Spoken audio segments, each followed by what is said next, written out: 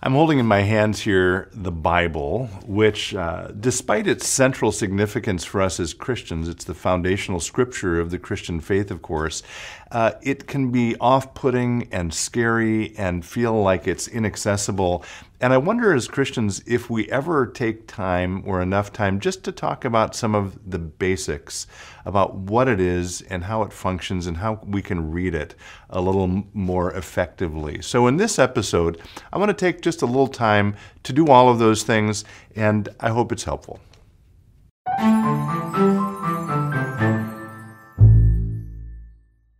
Hello friends, Pastor Tim Westermeyer here. Thanks for spending a little time with me today.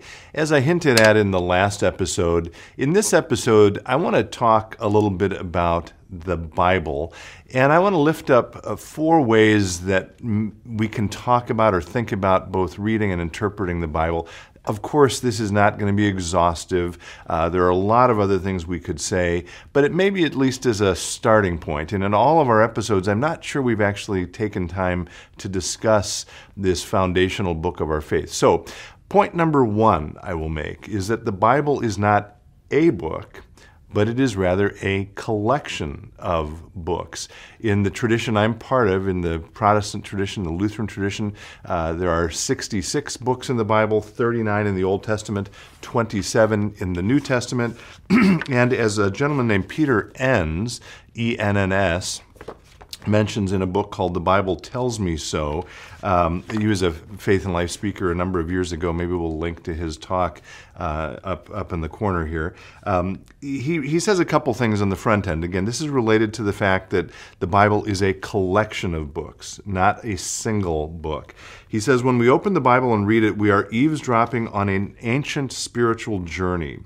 That journey was recorded over a 1,000-year span of times by different writers with different personalities, at different times, under different circumstances, and for different reasons, okay? So 66 different books. And this gets at least one way of thinking of one of the big questions that is sometimes asked is, do you take the Bible literally?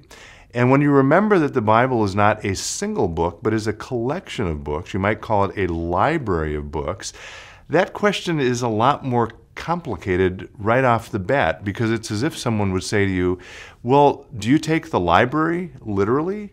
And what would you have to do in order to unpack that? You'd have to say, well, it would depend what section of the library I'm in and what kind of book I'm looking at. And the Bible includes everything from poetry to, I would argue, there are books in the Old Testament that sort of act like comic books, to history, to a strange kind of literature called gospel, to apocalyptic, all kinds of things.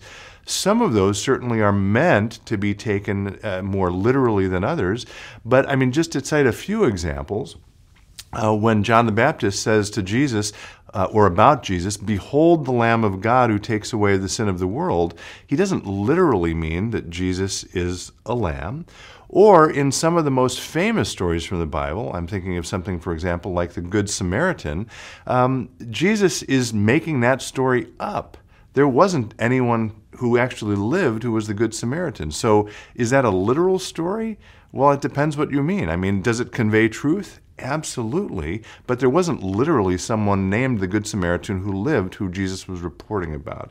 And maybe more could be said about that, but I think just off the bat, recognizing that the Bible is a collection of books is a very helpful reminder of what we're looking at or thinking about when we talk about the Bible. So that's the first point. Second point, the Bible is understood best by not by looking at the low points and up, but looking from the high points down.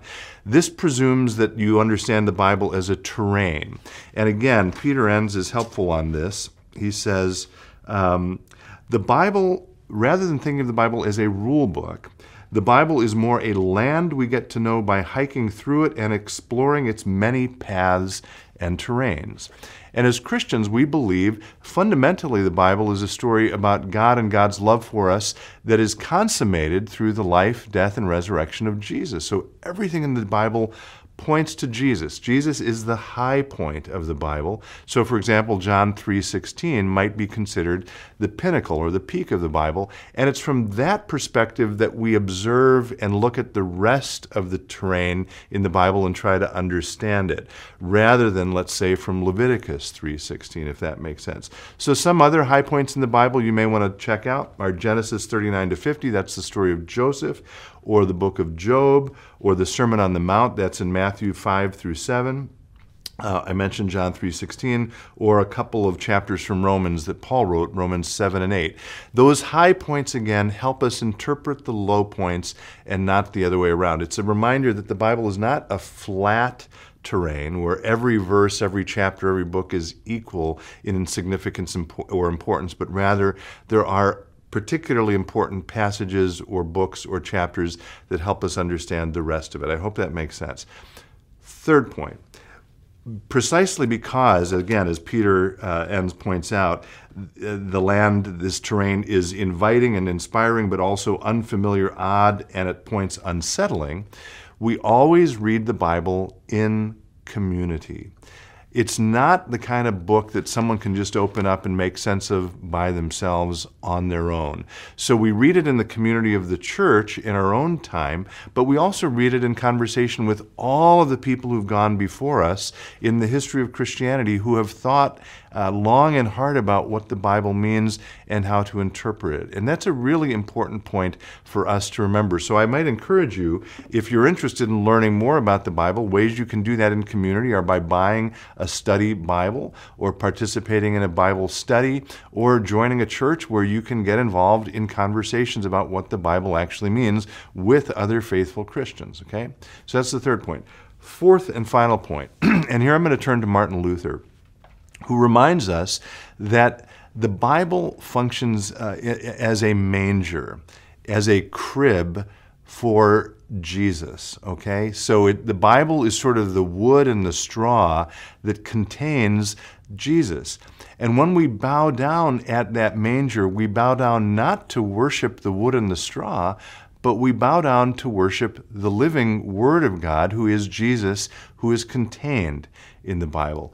That's a really helpful reminder to us to avoid Bibleolatry, where the Bible becomes sort of an idol for us. We don't worship the Bible, we worship the God that is behind the Bible, or Jesus who is presented to us in the Bible.